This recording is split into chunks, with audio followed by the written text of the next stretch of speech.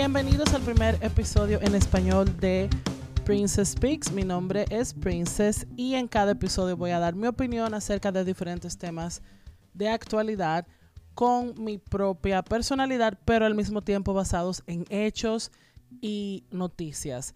Como ustedes saben, yo vengo de la República Dominicana. Mi país es conocido principalmente por sus hermosas playas, resorts y porque nos gusta andar de parranda muchísimo. La isla fue habitada por taínos para el momento en el cual Colón arribó por primera vez en el año 1492 y desde ese entonces ha sido una constante letanía de crueldad colonialista, genocidio de la población indígena local, los taínos, pequeños intentos de independencia y nuestra buena dosis de caudillos, dictadores, incluyendo Trujillo, uno de los peores dictadores en la América Latina, que nos gobernó por 30 años, 2 invasiones norteamericanas, corrupción y una democracia bien frágil. Yo pudiera pasar horas hablando del complejo sistema de partidos políticos en la República Dominicana, pero es extremadamente importante para mí que nos enfoquemos en una situación que está pasando en el país actualmente y en el presidente de la República Dominicana, Danilo Medina. En el 2012, Danilo Medina se convirtió en presidente por primera vez y en el 2016 fue reelegido en unas, vamos a llamarle, no muy transparente elecciones. Él es parte del PLD o Partido de la Liberación Dominicana, el cual es el partido más grande de la República Dominicana, el cual tiene mucho poder en la actualidad. Por ejemplo, la mayoría de los miembros del Congreso son del PLD y ha básicamente absorbido la mayoría de la oposición con simple y llanamente comprándolos. Yo pudiera pasar horas hablando acerca de los escándalos de corrupción que han marcado este gobierno, incluyendo Odebrecht. Odebrecht es un escándalo muy, muy grande. Odebrecht es una compañía brasileña que tiene negocios y diferentes tipos de negocios y se encuentran en diferentes partes del mundo, incluyendo, por supuesto, el Caribe. Ellos han creado una compleja y larga red de sobornos, incluyendo 12 países y presidentes. Es el escándalo más grande de corrupción en el mundo hasta la fecha. Y en la República Dominicana, Odebrecht pagó aproximadamente 92 millones de dólares en sobornos, que eso es la cantidad que nosotros sabemos. La República Dominicana es el único país que no ha encarcelado a nadie involucrado en el caso de Odebrecht. Ay, me pregunto por qué. Les recomiendo por favor que googleen acerca de Odebrecht República Dominicana, Punta Catalina. Bueno, para hacerles el cuento corto, este gobierno ha sido marcado por corrupción, escándalos, como si eso no es nuevo en mi país, para ser sinceros, nepotismo y un claro deseo de quedarse en el poder de manera indefinida de parte del presidente Danilo Medina. Ok, ahora tenemos que hablar de la Constitución Dominicana. La Constitución Dominicana, la cual ha sido tratada como un pedazo de papel de baño por nuestros políticos y presidentes, explica que el presidente de la República no puede reelegirse más de una vez. Me explico. Un presidente solamente puede ser presidente por 2 periodos. Entonces, Danilo está tratando de cambiar la Constitución para tratar de postularse por una tercera vez. Y no sabemos por cuántas más. Lamentablemente, esta no es la primera vez que un presidente dominicano hace algo similar, o sea, cambiar la Constitución para poder reelegirse. Otra cosa que tenemos que entender es que el presidente de la República, Danilo Medina, controla el Congreso, el Departamento de Justicia y la Junta Central Electoral, la cual se encarga de manejar las elecciones. Entonces, mientras yo les estoy hablando, en este momento, el Congreso Dominicano ha sido completamente militarizado, lo cual significa que el Congreso está completamente rodeado por la Policía Dominicana y por las Fuerzas Armadas Dominicanas. Nosotros tenemos que mantener en mente que el presidente de la República también es el jefe de las Fuerzas Armadas y de la Policía Nacional de acuerdo con la Constitución. Entonces, todo esto es claramente para cambiar la Constitución, no importa cómo. Y yo sé que en el medio de todo este desastre, algunas figuras políticas han tratado de aprovecharse de la situación y del caos. Y yo no voy a ni siquiera mencionar sus nombres porque no se lo merecen. Y ellos han contribuido con el desastre institucional que hay en la República Dominicana. Así que ellos que no quieran pretender que les interesa la democracia y la institucionalidad dominicana, porque eso no es así.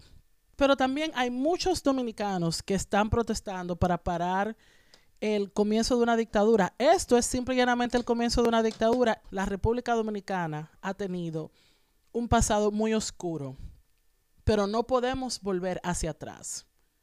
Yo entiendo que el sistema no es perfecto, pero nosotros tenemos que movernos desde una plataforma de democracia y de respeto a las instituciones.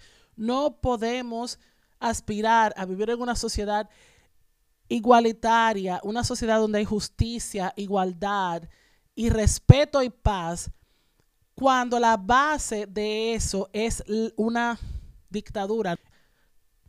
Y esto es un ataque directo a la democracia dominicana. Y nosotros tenemos que hacer bulla, principalmente nosotros, la comunidad dominicana que vivimos fuera de la República Dominicana, que tenemos un poquito más de privilegio, que podemos hablar con más libertad. Tenemos que hacer bulla porque esto no está bien. Esto no está bien. Esto no está bien. Tenemos que hacer bulla y decir no dictadura en República Dominicana, no a la militarización del Congreso. No solamente la República Dominicana, pero América Latina ha tenido una historia muy oscura. Y la historia latinoamericana nos ha enseñado que el ejército, un presidente que no quiere dejar el poder, y el Congreso son una combinación muy peligrosa. Y votar funciona porque si votar y las instituciones no funcionaran, entonces él no tratara tan vehementemente de destruirla. Así que tenemos que hacer bulla. Y yo no tengo ninguna afiliación política. Yo solamente soy una persona que se preocupa y que tiene mucho tiempo libre. Esa es la verdad. Yo tengo mucho tiempo libre para hacer esto, pero me preocupa. Yo me llené de impotencia cuando yo lo vi en las noticias, cuando vi los videos de los soldados y los policías rodeando el Congreso. Me llenó de impotencia. Y yo tengo que hacer algo. Y esto es lo que yo puedo hacer. Así que ahora, más que nunca, tenemos acceso a más información.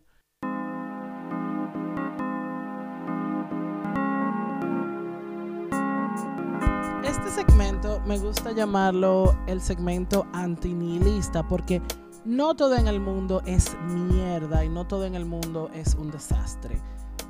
Los quiero invitar a que sigan a la Marcha Verde RD en las redes sociales. Ellos son un grupo completamente apolítico hasta donde yo tengo entendido. Si ustedes entienden que ellos están afiliados a algún partido político, por favor me dejan saber en la sección de comentarios. Ellos empezaron en el 2017 como una protesta una protesta civil en contra de la corrupción en la República Dominicana, principalmente el caso Odebrecht y cómo las autoridades han dejado a muchos de los implicados salirse con la suya, básicamente. Así que síganos en las redes sociales. En Twitter se llaman Cero Impunidad RD, todo junto. Y síganlos para que ustedes estén al tanto. Ellos están organizando más protestas. Ellos van a hacer ahora una protesta en julio.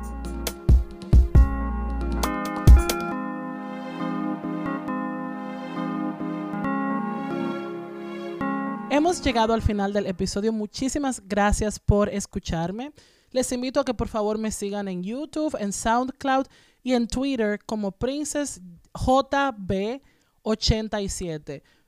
les invito a que por favor dejen comentarios, sugerencias, preguntas, críticas. Todas son bienvenidas. Estoy haciendo lo mejor que yo pueda para que cada episodio suene lo más profesional posible. Yo entiendo que la situación política en Dominicana es muy compleja y el episodio no le ha hecho justicia a sus complejidades, a su historia y a sus problemas, pero esta situación es muy seria. Nosotros estamos hablando que un presidente de turno que poco a poco ha tomado control de diferentes aspectos del Estado, del Poder Ejecutivo, Legislativo y Judicial, está tratando de modificar la Constitución para reelegirse de forma indefinida e incluso ha mandado el Ejército y la Policía Nacional a rodear el Congreso Nacional. Así que nosotros tenemos que hacer bulla. Por favor, siéntanse en la libertad de compartir este episodio con sus amigos, con sus enemigos, con ese primo danilista que ustedes no quieren saber. Compártanlo con todo el mundo. Yo no pertenezco a ningún partido político, yo no sigo ningún candidato político. Yo simplemente soy una dominicana que está preocupada y está usando un medio que yo entiendo, que tengo acceso y que puedo usar para expresar mis opiniones que al final del día están basadas en hechos y están basadas en un contexto histórico. Así que les pido que por favor reconsideren, no tienen que compartir esto. Oigan, hagan bulla como ustedes puedan porque esto no está bien. Muchísimas gracias por escuchar. Les invito una vez más a que me sigan en las redes sociales y me sigan en YouTube y en SoundCloud. Mi nombre es Princess Jiménez y esto fue Princess Speaks.